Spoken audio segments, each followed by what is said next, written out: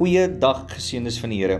Ek is pastoor Swart hier van die Volle Evangelie Kerk in Barberton en vandag hanteer ons dag 1 in ons tweede week van ons 8 week reeks van 70x7. En vandag se topik is Maak jou hart oop. En ek gaan lees uit die woord van die Here in Openbaring 3 vers 20 wat sê: Kyk, ek staan by die deur en ek klop.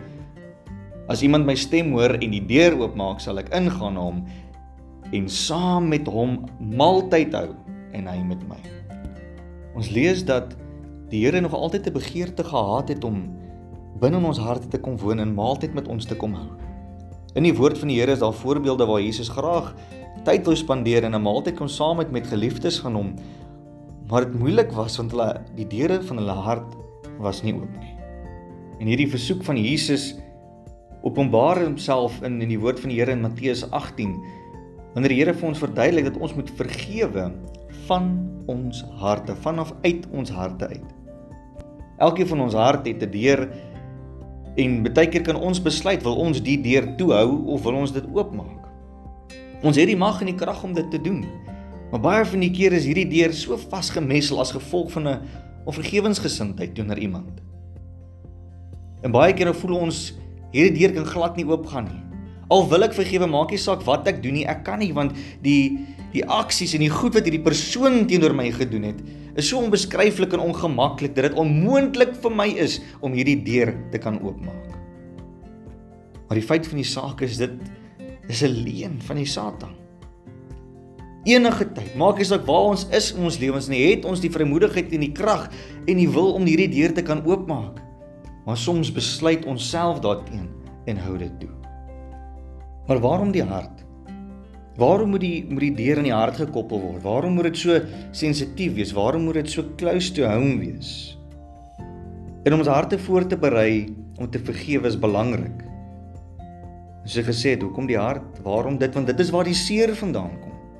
Die kern van die onvergifnis, alles kom terug na waar dit gewond is, en dit is die hart. En as ons probeer vergewe uit onsself uit, of net van ons kop of ons emosies, dan val ons kort. Ons hart is die plek waar ons seer gekry het, en deur die hart is dit nodig om te vergewe. Vir ons om te kan vergewe soos wat Jesus beveel het, is dit nodig dat ons harte moet oopmaak, onvergifnisgesindheid uithou en vergifnis in te bring. Om dit maklik te stel is dat ons moet ons harte oopmaak en nie toemaak nie. Ons harte oopmaak teenoor die wat ons sukkel om te vergewe, die wat ons seer gemaak het, die waaroor ons so ongemaklik voel. Partykeer wanneer ons harte moet oopmaak, is daar sekere struikelblokke wat ons moet oorkom. Partykeer voel ons dat as gevolg van die pyn en die hartseer waartoe ons deurgegaan het, wat mense in ons lewens ingebring het, en die rede hoekom ons wil vergewe, of nie wil vergewe nie, en met onvergewensgesindheid sit, voel dit vir ons kan hierdie deur oopmaak nie as gevolg van die hartseer en die pyn wat die mense op ons gerig het. Dis onmoontlik. Maar soos ek genoem het, dit is net 'n leuen van die Satan af, dat ons weet dat enige tyd het ons die wil en die krag om hierdie deur te kan oopmaak tot vergifnis. Die vraag vanoggend op 'n wonderlike maandagoggend soos vandag: is die deur van jou hart oop? Is die deur van jou hart oop om te kan vergewe? En as hy nie oop is nie, dan wanneer gaan hy oop wees?